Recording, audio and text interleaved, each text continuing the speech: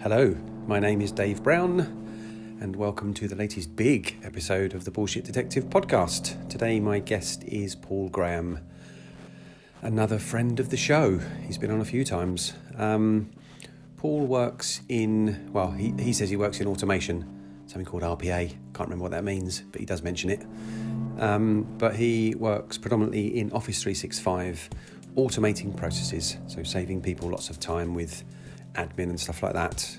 But we had a wider conversation about the human impact of technology, of AI, of automation, and the wider aspects of it, and how it affects us in our daily lives, both positive and negative. But have a listen, hope you enjoy it, and I will catch you briefly at the end.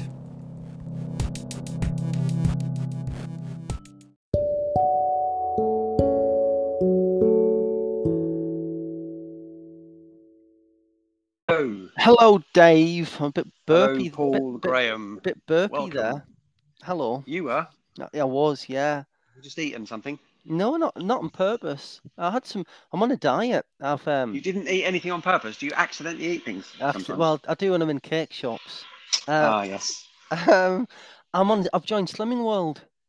Wow. Really? Yeah. Getting in shape? Not really. I've got really fat. So like I got to 18 stone 1, and my wife said, "Oh, let's join Slimming World," because like she has previously, and then we have. Anyway, I've lost 11 pounds. Excellent work. In 3 weeks. But this week was our anniversary, and I had like a lot of wine and cake, and then I had a bar of dairy milk, like a 200 gram bar, and I put 6 pounds on just in a day, which I thought was pretty cool. And Blimey. so the rest of the week I've been starving. Not really starving, but like starving by modern day standards, just having like meals and no treats to try and keep it down. You know, it's difficult, man. With weight loss, isn't it? It's takes. It's easy to put it on. What do they say, Dave? They say something like, "Is it a taste on the lips, a lifetime on the hips?" Or a second on the lips, a lifetime on the hips, or one of those. Anyway, yours is better. Yours is good. So anyway, today we're going to talk about automation. We are. Is that correct? It is. So, yes. So I was thinking about this because I have experience of automation throughout my career, in engineering, for example. So I'm talking about when I first trained. I went to college and used machines with little windy handles when you did a lot of manual stuff, and then went into the workplace, and there were these computer controlled machines, and then the computer controlled machines became more advanced, more complex, able to do more of the manual bits, and able to probably even make components that couldn't have even been made before. Yeah. And that's one example of automation. But then we've also got automation, I suppose, more from, let's say, this perspective of what you do, which is automating. It's computerized automation, isn't it? It's the stuff that goes on behind the scenes. And I suppose we have more examples of this kind of thing. Just things like Zoom and stuff like that. They're very, they're complex things, but they're very simple examples of actually, we've gone from having to do some physical effort to make a meeting happen, and having to arrange it and all that sort of, book a room, to actually we don't need to do all that stuff anymore. We can still have the meeting. It's like it's a lot of convenience there, isn't there, in terms of automation? I think just going back a bit, we think about automation from a kind of like a modern day point of view. We kind of think about things like Henry Ford, at least I do anyway. So I think about production lines and or I might think about robot arms, or even robots, or even doing the work that human beings do. However, but for me, like what I do in terms of automation, and in the biz, Dave, they call it RPA. So there's Talani, who's very active on LinkedIn. She's always posting about RPA, which I always say, well, what's RPA? I should know that. But I was just looking up there. It is what I thought it was. So RPA is robotic process automation, which I suppose is more like what I do. So what I'm interested in is like people who have like day-to-day laborious tasks to do in their jobs or in their lives, and then using like tools, like Zapier, which is like something where you can like integrate and connect services together. So, for example, say you had like an email coming in, then what you can do is you can pick up that email based on keywords, and then based on those words, you can then forward it to somebody else, or you can then take the data out of it and then do something with it, and then so it's a bit like that's a bit like Mousetrap. Do you remember the game Mousetrap, Dev? Do you remember that where Of course I do. where you land on the square and then the ball bearing comes down and then it goes on a seesaw. Then a man jumps into a bath, and then there's a mousetrap happens. Catch the mouse. That's my kind of territory. That's the kind of stuff I enjoy doing, where it's like looking at a process and then like making it so that it can like do elements of that automatically, so it saves you time and work. And I think. Can you hear me? Sorry, my alarm just went off. Oh wow! On my phone, so it just cuts out the sound momentarily. So I can apologies. hear you. Carry on. Yeah, so that's the kind of thing I like doing. So like what I do is it's like I like to help people to do as little as possible by using this stuff. However, right, and there's always got to be an angle, hasn't there, on like the conversations that we have, otherwise it would be a bit boring. Where does this technology take us in the not too distant future? I think I think that's what this is about. I mean, I'm not anti-technology by any means. I mean, I think it's great. Certainly, I mean, what you're describing what you do, but it's no different from what happens in engineering. You're taking work out of people's days. Yeah. And ultimately, the sort of upshot of that can be that you need less people in the company, for example. All right, if a company's growing, then that will be slightly different because they'll be able to deploy people elsewhere, won't they, to do other things. So technology for me is removing things that humans would have otherwise done, and that's not necessarily a negative. Some of it's good, because with machinery it means people don't have to go down holes and dig with pickaxes and stuff, Mm-hmm. So that's a move. All right, less people have jobs, but less people will have dangerous jobs that wear their bodies out and kill them early, for example. So I mean, I can think in my family examples of that. So like my granddad, he was like at the front of. He used to do the kind of the pit work at the coal face, and so it was like primed and ready to be blasted. That was his job. He got miner's lung, and then he died quite young as a result of that. And I mean, that was a horrible job, and he didn't want to do it. It was because he had to. So I mean, it's a good example where in Western countries you wouldn't have to do that. No. It could be done by machine, and yes, I suppose and that's I suppose that goes like it's like with like the Luddites and people like that who wanted to maintain manual work. Was that Jeffrey O'Toole or somebody, like, and they would smash up machinery and things like that. Yeah. I suppose it's like I think, and I might be wrong, but I think like with all this technology, we're like always on the shore. Like we're never.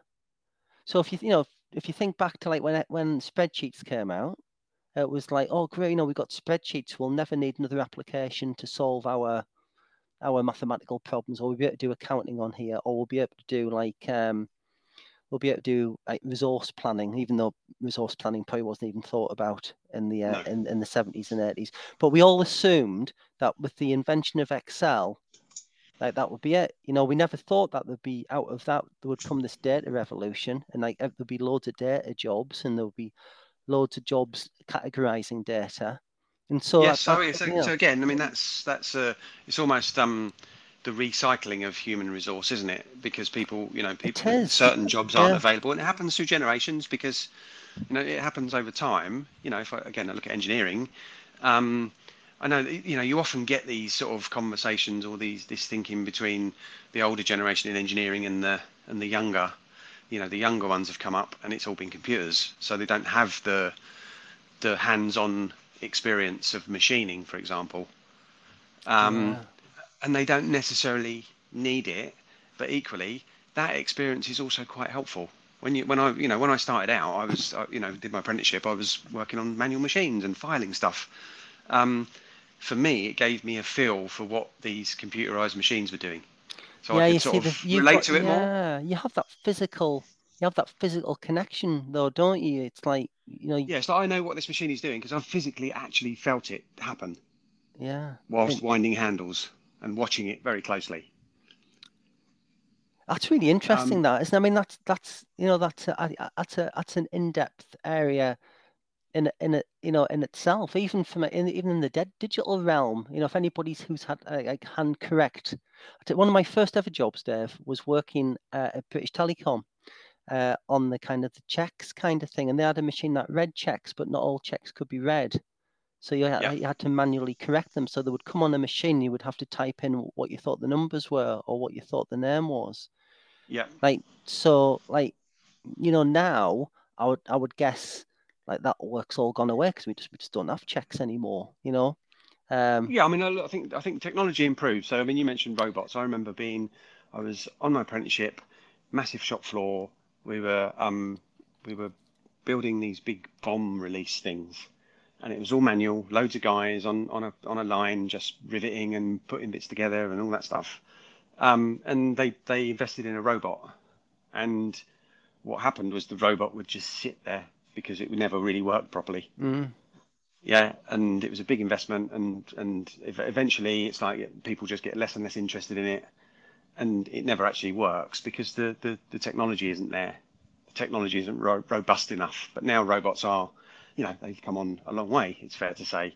So sort of technology moves on, and it just gets better and better. So as you say, we don't need the checks anymore because the technology is capable of doing what it needs to do. It's become more sophisticated. It is, and uh, a lot of this conversation is now starting to remind me of. Do you remember Sinclair, the guy Yes. who did the home computers, like the Yep.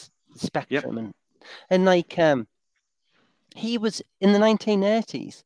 He was talking about like the internet. Of course, the internet hadn't been really kind of thought through, but he talked about an area where you could get any information that you wanted. Yep. And he was like looking at how he would do that, but there was no like infrastructure in place to enable anything like the internet because the technology wasn't there. Like there wasn't, and I think he fell foul of this again when he started doing like the Sinclair C5. That little electric vehicle thing that he did. Yep. Yeah. Um, and again, like the technology wasn't there to like accommodate his ideas.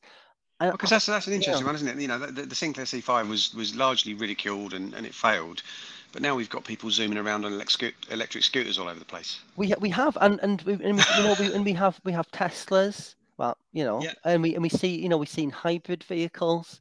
So there was a guy who was like totally ahead of his time with like loads of great ideas, but Yep. but the infrastructure to support those ideas. Now he's a visionary, but he couldn't he couldn't do them because like the just they weren't in a position to be able to do them. Now, I No. think a lot of this, like what we call automation.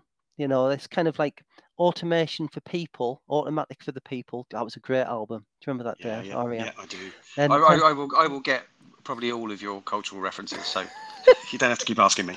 okay, so and it's like that's what this is. This is automation for the people, but this has got like far-reaching consequences, which I haven't even begun to really kind of scratch the surface of. But I Yeah. think, I mean, is it? but I just think that this leads to a lot more possibilities, a lot more things we haven't even considered. Well, yeah. And I mean, is it automation for the people or is it automation for the business so they don't need as many people? I do look at. I suppose I suppose on a fundamental level, I see technology, and I include in that the internet, social media, it's creating less.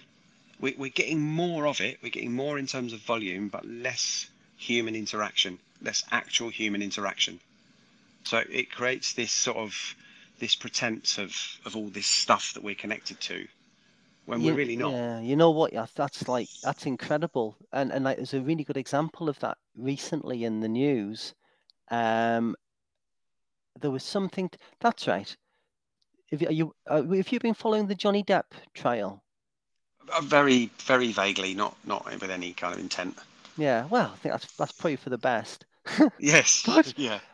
What's interesting from a social media point of view on that is an Israeli company. I don't know how they do it, right? But they've said, determined on their research is the social media content or the commenting on that trial, 11% of the pro Johnny Depp comments on social media are bots. Yeah. They're artificial. They are the fake accounts, which if somebody's paid for them to post on on supporting Johnny Depp's argument and his kind of things for that. And apparently, that's as many bots as we saw in the last U.S. presidential election. Yes. And the number of bots that were in the last UK government election as well. So this is really interesting. And then the other, just to extend the story further on, this is why Elon Musk asked the question about, how many fake accounts are there on Twitter? He's not really asking how many fake accounts, not many people who are pretending to be Bungle from Rainbow. He's not asking that. Although, how many people are doing that? What he's asking he's asking, well, how many of these are bots? How many of these are influencers? And because of human beings the way they are, and like I'm no different, we like to be in the majority. Yep. And so if we're seeing like, oh God, look, there's a load of people there saying this, or there's a lot of people supporting that, then like my views on this, well, maybe they're wrong. Whereas if it was just and that's fascinating, don't you think? That's the sort of scary, maybe that's too grand a word, but that's the scary thing for me. It is the fact that yes, these sort of automated bots exist, and they are influencing how people think. Yeah. They're influencing what they decide they're going to think about a particular subject, and that's a bit frightening, isn't it? Because that will potentially influence them in terms of who they vote for. And then that runs straight into that influences the future of the world, doesn't it? It does, what they believe, what their morals are. Yes. And that's just incredible. It's like, I like to think that like my ideas are my ideas, and like my moral compass is my moral compass. But maybe it's not. Maybe I've just been completely influenced, by these things. I think we've all been influenced by our experiences up to this point, haven't we? So I guess that's an even more interesting one. Maybe as we're older, how's it impacting on the younger generations, and how aware are they? How interested are they? Because they're just getting on with it, and my view is that most of the young people I've spoken to, they think all this technology is great, and they take it up really quickly.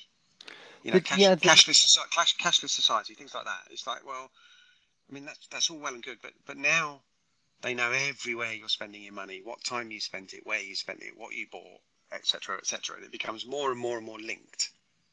Yeah, there's no anonymity anymore at all. No. And yeah, mobile phones and location services. Yep. The all they can you're completely tracked all the time, and like you say, you're spending. It's a form of it's a form of oppression. But the thing is, we're happy to sacrifice that, though, aren't we?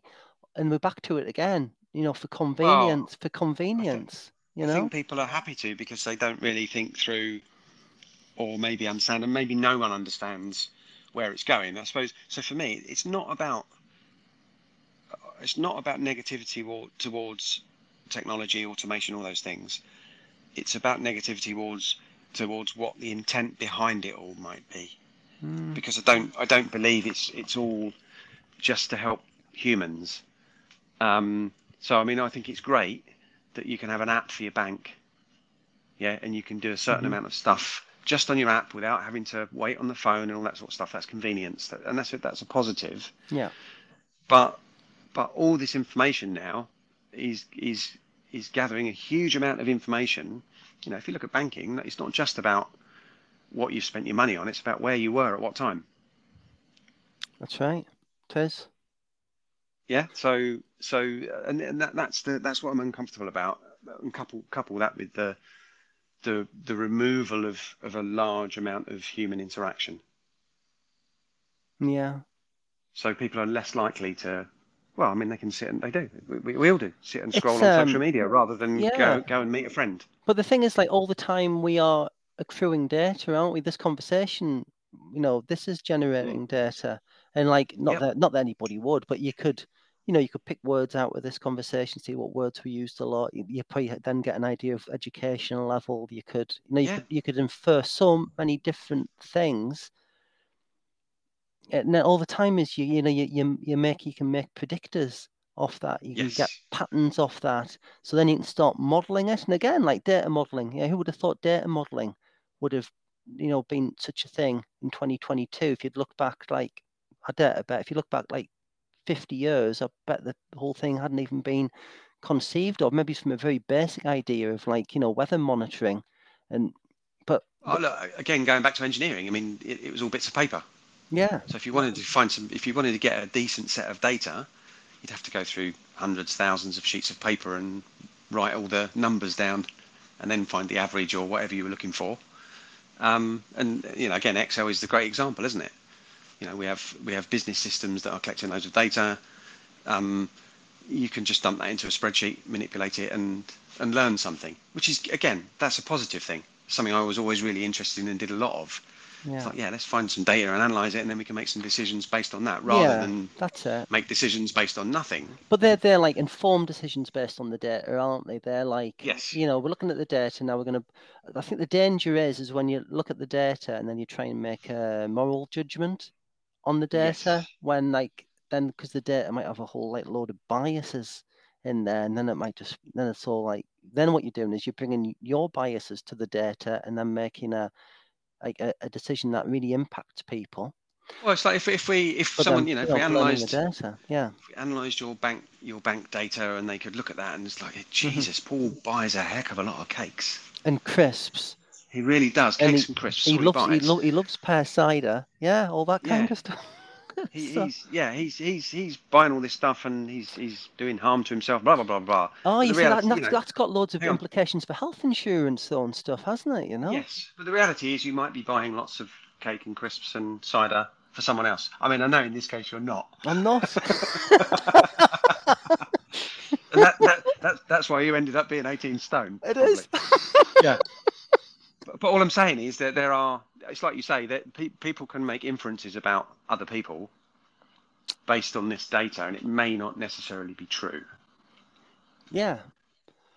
And I think this is the danger, because, like, if I said to you, no, okay, like, if most people don't know me, you know what I mean? So if they said, if you looked at me just from my pure demographics, or my from my data, for my analytics, or God, whatever you would want to call it, then like that's what you would say. Guy, he sleeps a lot, or he spends an inordinately long time, on the internet, or he's like, you could get a lot of things from that. But like, if I said to you, like, think about Vincent van Gogh, or think about Francis Bacon, or anybody who's actually truly done something artistic, then like, I wouldn't care, like, what they'd gone to the shops and spent the things on. It's wrong, isn't it? They're not real identifiers of people. People are so much, more than that, and there's no algorithm that can measure that brilliance. I know I'm off on a tangent, but you know what? Yeah, well, and also, I mean, and again, we say we say technology is able to measure and analyze things, but actually, is it accurately? Because as human beings, we're not machines. We're emotionally driven beings. We are, Dave. Yeah, so yeah, we're erratic. yeah. We do follow patterns, but not necessarily consistently all the time. Yeah, I did something really interesting recently. Yeah. On LinkedIn. I did. I used. I think I've probably told you this before, but anyway, other people won't be aware. I used Hyperwriter which is a algorithm that can write for you. It's on the internet. It's free, and I put into there some keywords, and then it's like spewed something out. Yeah. And I posted that on LinkedIn with a picture of me looking off into the distance, like like people do, like all the popular people do, and then posted it, and it's got like 90 likes and a bunch of comments, and it posts. And it posts very, very similarly to the people who do all the kind of the motivational stuff on LinkedIn. Yep. And like that is by far and away my most popular post of probably the last 12 months. And like I didn't write it. I didn't what's write it. happened there then? Is that because the technology to write it has looked at what gets lots of engagement? So what do humans like to respond to, and then write it like that? I think it writes it with certain keywords, and it writes it in a way which is, I mean, I just read it and thought it was so dull. But then but then you think, well, maybe it's because it's like there's quite a lot of international people who have liked it, and it's probably like, oh well, it's probably a bit easier to read than my stuff. There's probably a lot of stuff going on there, Most of those, in fact, all of those inspirational type posts are dull as dishwater, aren't they? Yeah, they are. But people engage with them. Yeah, I'll tell you what. I can't quite understand. I mean, there's a psychology behind that. I'll tell you what as well. I found something out really interesting this week. I won't mention any names, but mostly because I can't remember. But there's a guy who was posting on there. He seemed to be a really clever guy. And he was talking about what's that book? The first but it was called The Prince or something. Don't know. Machiavelli. We talked about Machiavelli. Oh, yes. And like traits like that, and it was really interesting. And so I followed him for a bit and did look, and then he started posting pictures of him with a very attractive young woman, like massively attractive. And you're like, oh, what's going on here then? This is a bit of. Have you seen these posts, by the way? No, they don't ring a bell. So okay, because we're connected. We're connected to different. We're connected. Okay, and then and then he did another post saying like he'd been with this person and she's a sex counselor and stuff. And like, oh my god! And it's just like another layer. It's so interesting. Yeah. But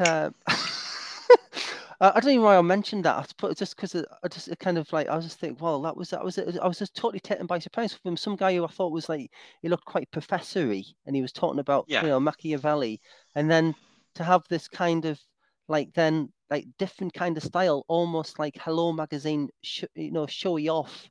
This is my fantastic well, again, life. Though, I think that's really really interesting. That could be. I don't know. He's decided to engage. He's decided to hire someone to help him get more engagement. So they've changed his style. It could be that he's tried some different things out and found something that gets him lots of engagement. So he's just doing more of it, So these things don't just change for no reason, because we're affected. So it might be, I don't know, and I don't know him. I don't know who you're talking about, but it could be that he's just been on there for a while and he sees that posts with pictures of people post with pictures of themselves get better engagement. I mean, I do it as a bit of a joke, and those posts get more engagement. Well, certainly, more engagement more quickly than any of my other posts do. So I just put I've actually stopped putting my graphic up for my. I do sometimes, but I'll often do posts that relate to my podcast now, which just have a picture of me. I've noticed that. Are you using some Edge Defier on there, or absolutely not? Ulay or something?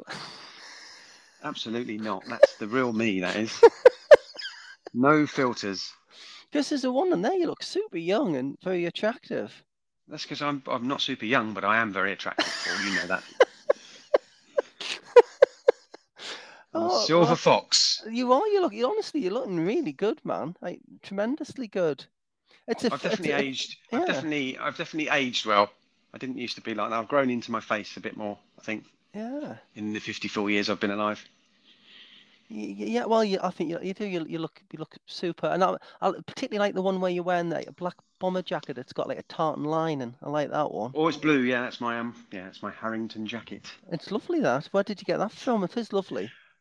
Well, I've mentioned this many times on posts, but it's a Barracuda Harrington jacket. I got it from a shop called Stewart's in Shepherd's Bush, which back in the day was where I used to get all my, well, not all, a lot of my football casual clothes when I was a teenager.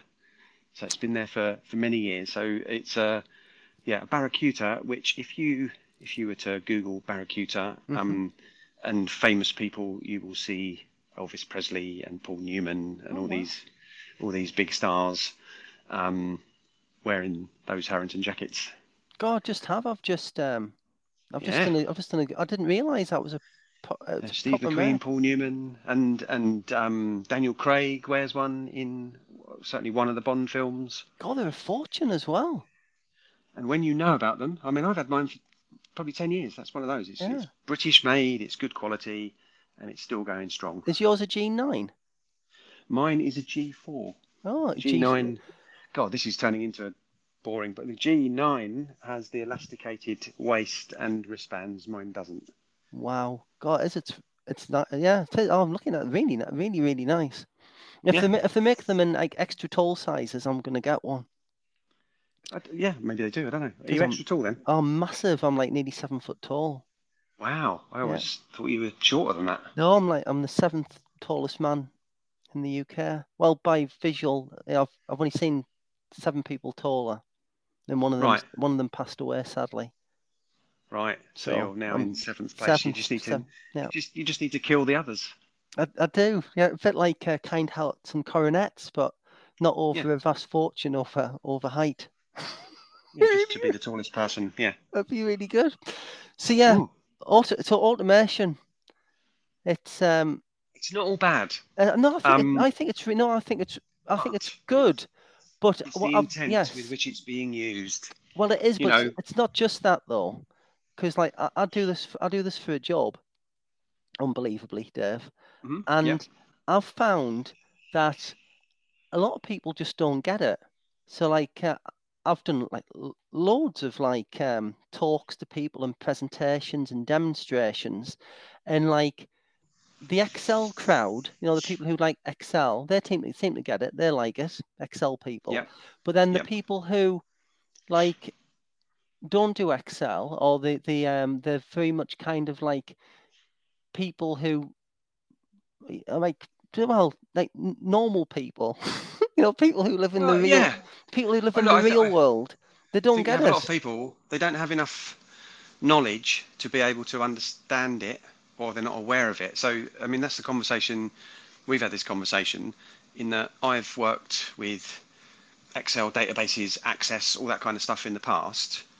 And you had a session with myself and Adam, and you explained what it is you do and what the capabilities are. And I had that penny drop. I said, so this is a database, and you're like, yes, exactly that.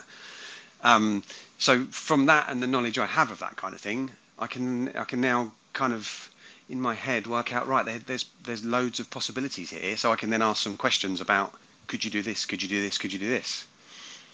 So again, it's the same with a lot of technology that I've seen implemented in my career. Is that people don't get it, so they're resistant to it, and they can see the threat. Where they're buying these big automated machines. That means we're all going to lose our jobs.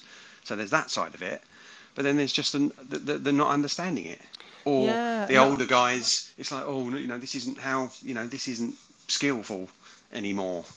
Yeah, I'm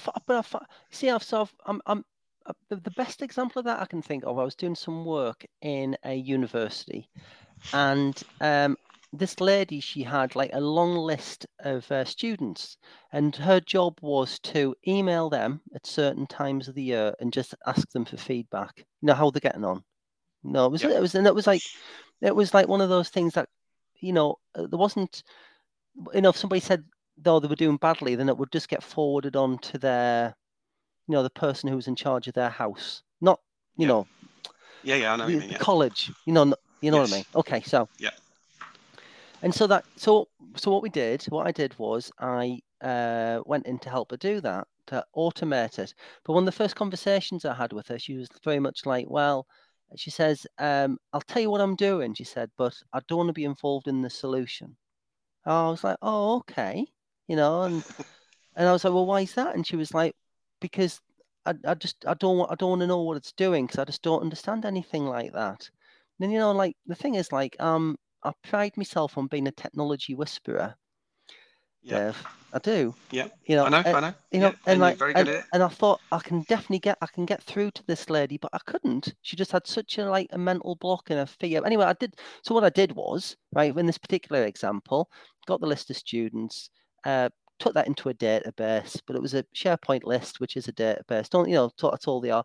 And then what I was getting to do was I was getting it, on the start of a month to email people with a form link for the ones who hadn't filled in the form previously. So it was quite an easy one. And then if somebody replied back to the form and it was like lower than, say, like a 5 out of 10, then I had another list with all those people's contact details on, of people who would get forwarded to. And then what it would do was it pop an email through to them. Good example of automation, quite a simple one. And that saved this particular lady, who was already totally overworked because she was doing like a load of admin stuff.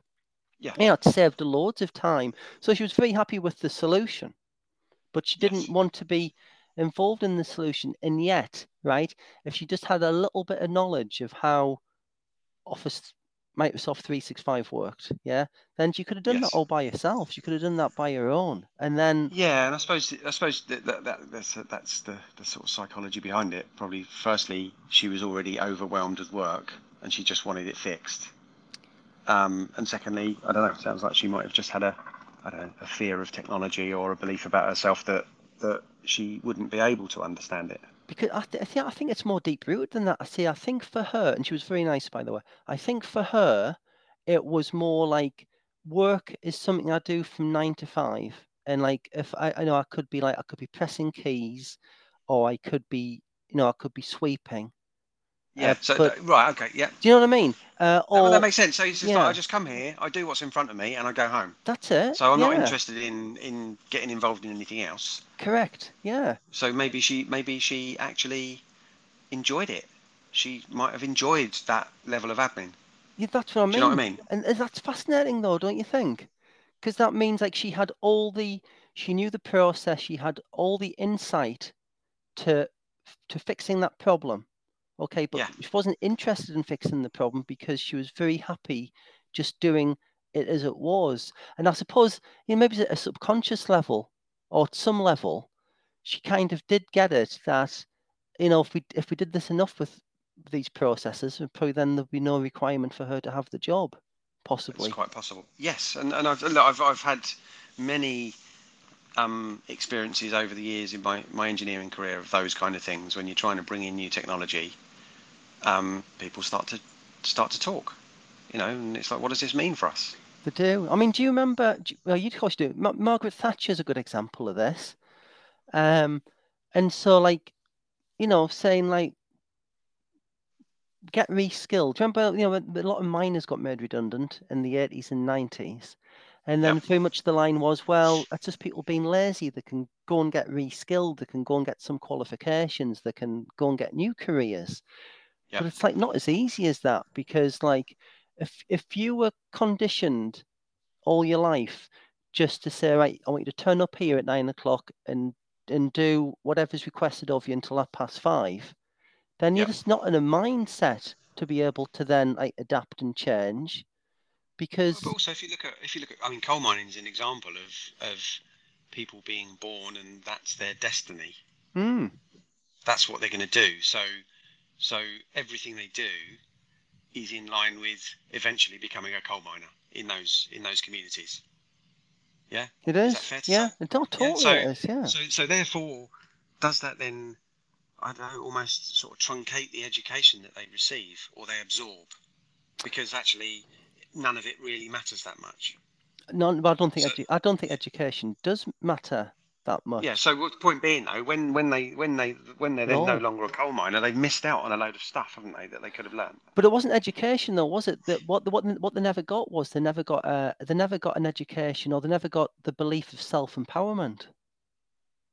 Because they were always in that culture where you're going to be born, you're going to do these things up until then you're going to go down a coal mine.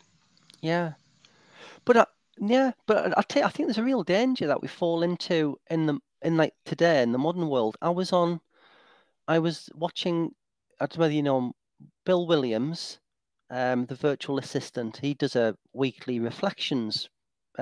Yeah, I'm aware of him. Yeah. He does a weekly reflections video cast on LinkedIn, and he always has guests on. And we were talking about education one week, and Rebecca Pear was on, and a lady who I think she's a university professor, and they were talking about education and stuff. But you see, the thing is, like, I find a lot of people who do degrees to have that coal mining mindset of, I'm going to do this course and I'm going to learn everything on the course that's in front of me on the course, and I'm going to pass the exam based on the course. And after I've done the course, I'm then going to go and do a job which is about the things which I've done the exam on. Yes. And anything outside of that, it's like a form of brainwashing, of conditioning. Yeah, well, and I suppose this is because at a very young age we're expected to make decisions about our long-term future in terms of the subjects that we choose to study. So this comes at the age of 12, 13? Yeah. The second part. So you're making decisions about your future then, and then you might go to college or whatever you do, or go to university, and then you're making a further decision at a time when you probably don't really know what you want to do. All right, you might come from a family of doctors, and that's kind of, again, that's ingrained in you that you're going to become a doctor or whatever. But it's the same thing, isn't it? And then you end up, I don't know, come out of university, go into that career, think, crap, this isn't really what I was expecting. And then you've missed the opportunity to learn things that may be useful to you now. At that point, when you've decided that's not the career you want, this is not what you want out of life. You see, so I like being controversial, right? Well, I wouldn't say I like, but I am to some people, and I think they would have been better off doing nothing than that, because at least if they'd done nothing, I mean, I think you've said it, like you have your best days when you're pottering, days without a plan. Yeah. Well, and this is what I was just so maybe the education system needs to change its approach. Well, I just need to get rid of it. Really. It's the difference between asking a child what they want to do when they grow up, or asking a child what they're interested in right now. So if we all pursued the stuff that interests us, then we come out the other end knowing ourselves better, knowing what we enjoy more, knowing what we're better at. Because we don't have the experience of having to study a subject that we don't enjoy and we're terrible at. Yeah. So that doesn't chip away at us. So I'm not suggesting everything they do they would excel at, but you'd have a better mix of things that you're good at, and that builds self-confidence, self-belief, all those things, doesn't it? It's self-reliance. Yeah, it does. You're right. It does. The trouble. I mean, this has turned into a conversation about education, which is fine. Well, no, it's not. I think this is hand in glove, Dave. I think automation, education. I even think leadership is as well. I think it's all intertwined. It's all part of exactly the same subject. I suppose arguably the education system is a form of automation. It is. Yeah, because it's simplifying the process to make it more efficient. Well, I heard that the education system as it is still like very much the Victorian education system, which is based off a British Empire idea of, if you're out in India oppressing somebody, and you happen to get eaten by a tiger, then you can then replace that person with another cookie cutter person from the British Empire who'll do much the same kind of job. And I think that's, but I think that's true for lots of things. You know, the education system isn't one that's geared for now. It's more of a look. I know people, and I think America's really bad for this. Again, I'm generalizing, but my experience of America is it's very much like, how many degrees have you got, and have you got a master's, and blah blah. And it's like that's certainly my impression of America, is that it's, let's say, more competitive in that respect. Yeah, it's very, very academic. But I've done quite a lot of work in America through my job. I hope there's no Americans listening. I don't. I mean, Ellie. I love Ellie. If Ellie's listening, Ellie's fantastic. Yeah, well, look, we're not having a go at Americans. No, I'm not. I'm just giving we're just giving a view based on our limited experience of America. That's right, and so it's probably wrong. Yeah. But my impression of that is, I've known people who've got degrees who aren't very bright. But what they've done is they've just totally believed in the subject. It was a question of belief. They've totally believed in it enough to pass a degree or a couple of degrees, because they've just, body and soul, they've believed it. But then anything outside of that, or any kind of changes to the system, then it's bad. I think we need more generalists, or people who can affect a general population. In a way, look, this is my, since I've come out of that sort of regimented way of looking at things, I'm struggling, or I'm trying to find my sort of place in the world, what I'm going to do with my future at the moment. And I see myself as someone who can take a problem and work it out. And it doesn't really matter that whether it's in engineering or something else. It's just you gather information, you look at processes, and you can work out a better way of doing things. But that makes you. That often makes you an outsider. Well, of course it does. Yeah, of course it does. In the more conventional approach to the world. But I think that's your brilliance. I think don't take this the wrong way, but I think you are an outsider. I think I am too. It certainly feels that way. Yeah. But I think as an outsider, you have a much better view. And I think your gift is people. You can make people understand themselves more, and then as a consequence of that, then they can make sense of other things around them, processes. The things that we do. I think that's your. That's been my experience of all the work I've done. It's helped me make sense of the world. It doesn't mean I've got the correct view of the world. It just means I've got my view of the world, and I understand it, and I understand why I've got that view of the world.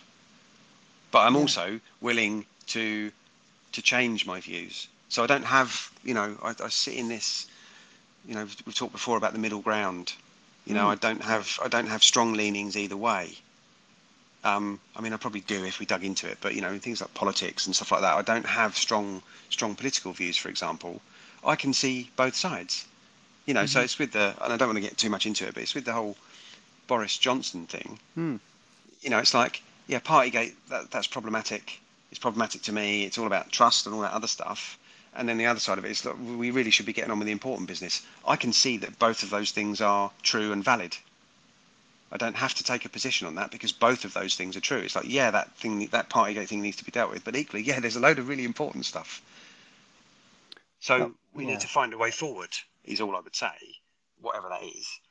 And that's kind of where I spend most of my time, which is often, I don't know, it's like you say, you feel a bit of an outsider. It's a bit lonely at times almost, because it's like, why no one else seems to understand what I'm getting at. No, well, I think I do. But I've had that through my career. It's like, I've sat in meetings and I've said something and just get these looks. Those kind of like, what the fuck's he on about now? People tend to like people to be on one side or another. Well, yeah, and what they'll do also is, if you say something specific, they'll take that as your opinion. I mean, this is the thing, there's a lot of conversations around comedy at the moment, aren't there? Ricky Gervais being the latest one. Just because he makes a comment about something or makes a joke about something, it doesn't mean that's what he believes. He's just giving a perspective on something for people then to think about. But they're not. They're just pouncing on him because, well, you believe that and I believe the opposite, so I'm going to be horrible to you. It's we're back. All my references are so old. Love Thy Neighbour. We're back into this kind of territory again, where that sitcom had some horrible stuff in it, but the thing it was saying was bad was the central character. Like, this is a really bad way to behave. Look at see what a fool this person is. But then, and hey, we've seen this with Little Britain as well. You know, like Matt Lucas doing like I'm the only gay in the village. You know, things like this. But then people get offended by that because they're thinking, oh, but well, the reason why they're offended, but the reason why they're offended by it is, as somebody who spent a lot of time in pubs when they were younger, is there's a certain kind of person who probably didn't watch Love Thy Neighbour, but heard it second hand or third hand, and then they think, well, then it's perfectly legitimate to behave that way to real people within you know. Yeah, I suppose Till Death Do Us Part, Alf Garnett was yeah, that's right. That's the big one for me, because you know, people look at it now and they just see someone saying racist things. A racist man. He was a racist man in that show, but he was the butt of the joke. He was the fool because everyone else is rolling their eyes, and it's the same as I saw an article written by someone about Only Fools and Horses. Yes. Just saying how sexist, all this sort of stuff, but David Jason, Del Boy, he was the butt of the joke all the time, wasn't he? Well, he was because everyone else was rolling their eyes at him. Yeah, because he was everybody else saw him as a fool, saw him as somebody who, he was never going to be a millionaire because he was always, you know, he had such an inflate because he was pompous. He had such an inflate. He was like, you know, he was a pompous character who thought he was absolutely brilliant, and of course he wasn't. And you know, Rodney was the true intellectual, even though you know he was always painted as no. He was the one who was actually living life in the moment and doing things of the time. I mean, it was a really clever show, Dave. It was massively clever. Yes, because and you can see that because you're able to look beyond what's hitting you in the face, aren't you? Do you know what I mean? And that's the problem. I think that's the problem with you know, with the conversations around comedy at the moment. People are just jumping on the subject matter rather than let's have a think about this. What does this really mean to me? Why am I responding in this way? Yeah, I mean, I mean, I thought, you know, the Jimmy Carr.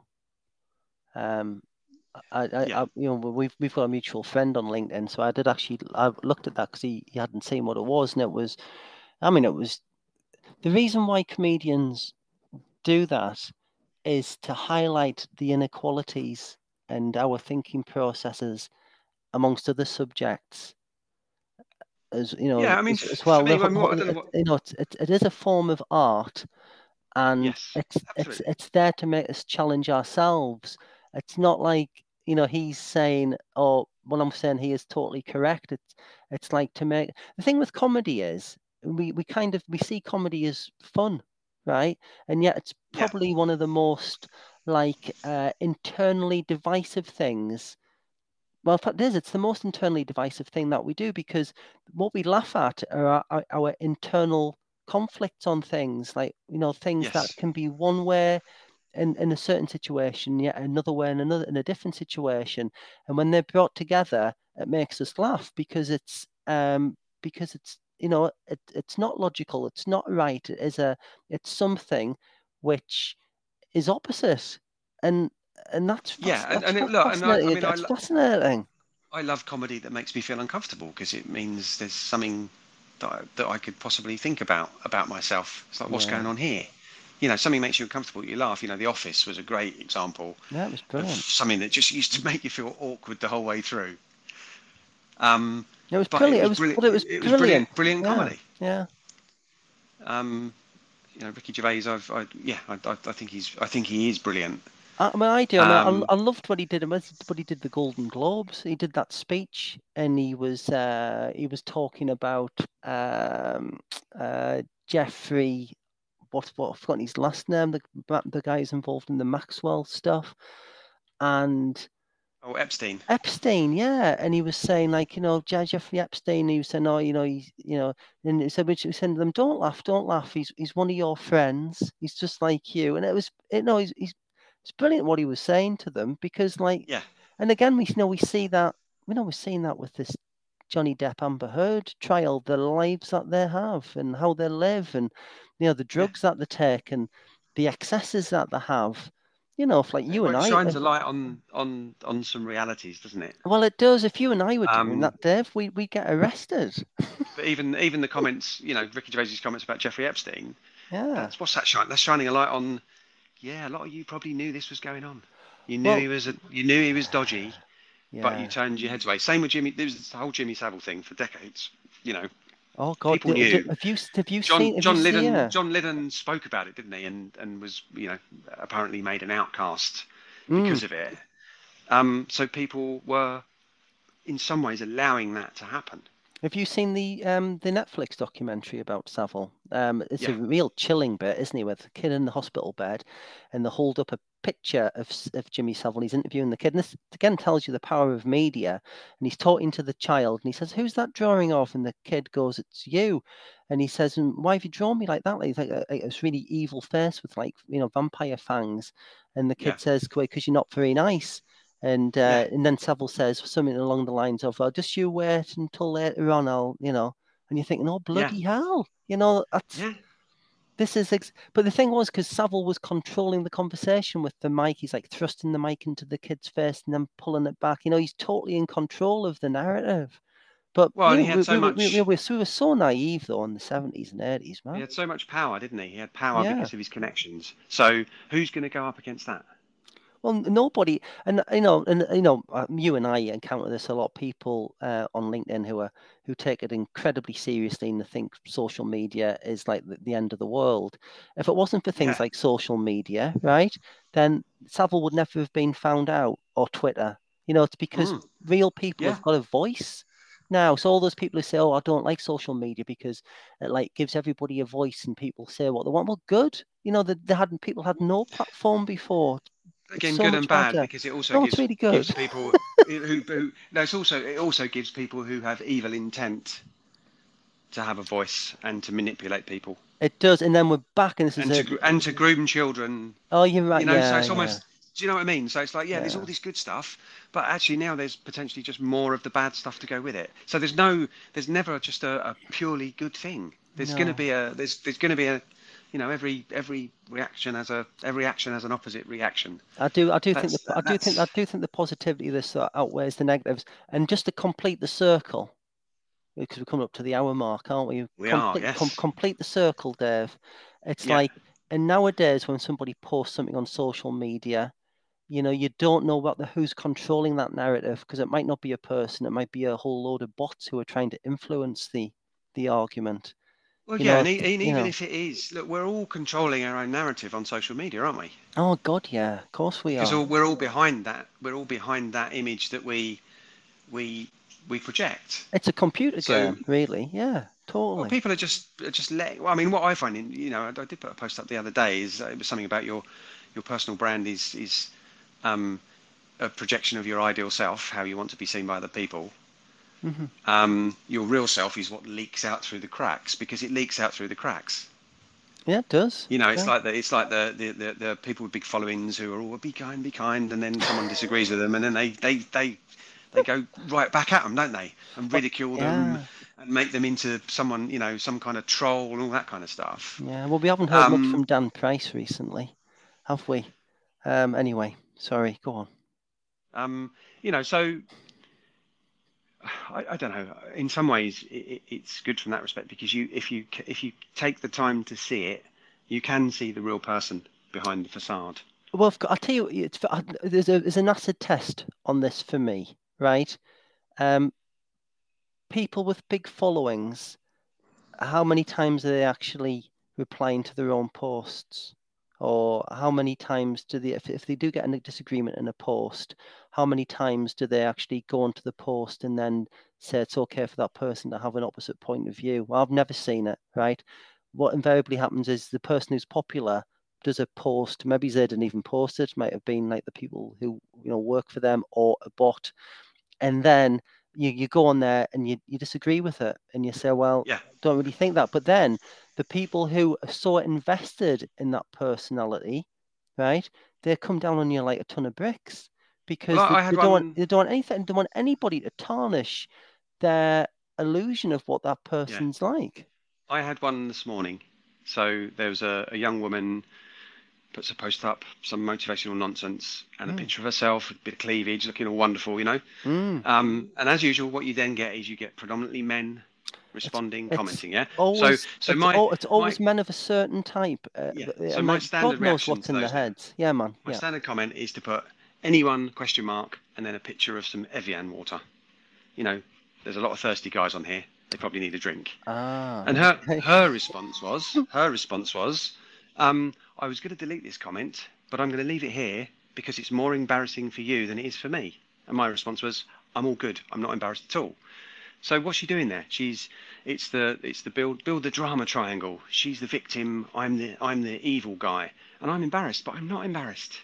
You see, the thing is, because of how it is, the issue there is that anything that you say against that, it'll be seen as, you know, you're taking away somebody's, you know, ability to say these things when you're not doing that at all. No, but if I say something and it makes them stop saying something, that's their problem. They must have felt uncomfortable about saying it, surely. Well, they must have realised. Yeah, but of course that there's some truth in what I've said. Otherwise, they wouldn't bother. Well, but they do. And see, I think it's like they know it works. And we see loads of posts like that. So many posts because it works and it does get an awful lot of traction. It just does. It works in the context of getting lots of reactions and comments, and they're generally very empty comments anyway. There's no real conversation going on those posts, is there? No, and I can't think like what you would benefit from it long term. I mean, is it gonna get you a better career? Are you gonna like learn something from it? What's the output? I don't think there's any. There's any output to it. Well, maybe they get more business because it's all this aspirational stuff that people buy into. If they're not intelligent enough to see through it, I don't know. Whatever. Or they're not cynical enough. It's all weird. It's all weird, man, Dave. Yeah. Okay. Well, look, we've done an hour, so let's do another. Let's do another hour. Yeah. No. Well, we'll do another hour another time for sure. So thank you very much once again for coming on. It's a pleasure. I love you a bit, Steve. Honestly, I love you too, mate. I think you're special, man. And thanks for having me. Thank you. My pleasure. I'll see you soon. Okay. Ta-ra for now. Thanks for listening. Ta-ra. Bye. Bye. Bye. I've just added this little bit in because I wanted to talk to you about Patreon.com. Patreon.com is a website that allows people who produce content to monetize what they do. Now, I've been doing this podcast for 4 years now. It's always been free. It's still going to be free. But Patreon.com enables me to allow people to contribute financially to the podcast. So a bit of income for me, and actually more importantly, a bit of an opportunity to invest in my podcast in some equipment to make it sound nicer. All that kind of thing. I'd like to develop my podcast further. It's come a long way in those 4 years. And, well, assuming that people like it, which I think they do, I've had some good feedback. So in order to continue and improve, you might want to go on to patreon.com/bullshit detective, and you can make a donation. You can make a monthly donation, which would be the price of a cup of coffee or a beer or a packet of sweets or some broccoli from the supermarket, that kind of thing. It's up to you. No pressure. If you don't want to, that's fine. You can carry on getting your podcast. If you want to contribute, you can support the podcast so that everyone can have a podcast. But anyway, enough said. Patreon.com/bullshit detective. I will let you now get on with the podcast and stop bothering you about money. Cheers now.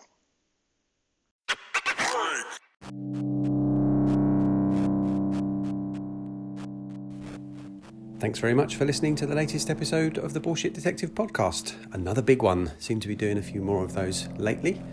But I hope you enjoyed it. And thanks very much to Paul Graham for coming on.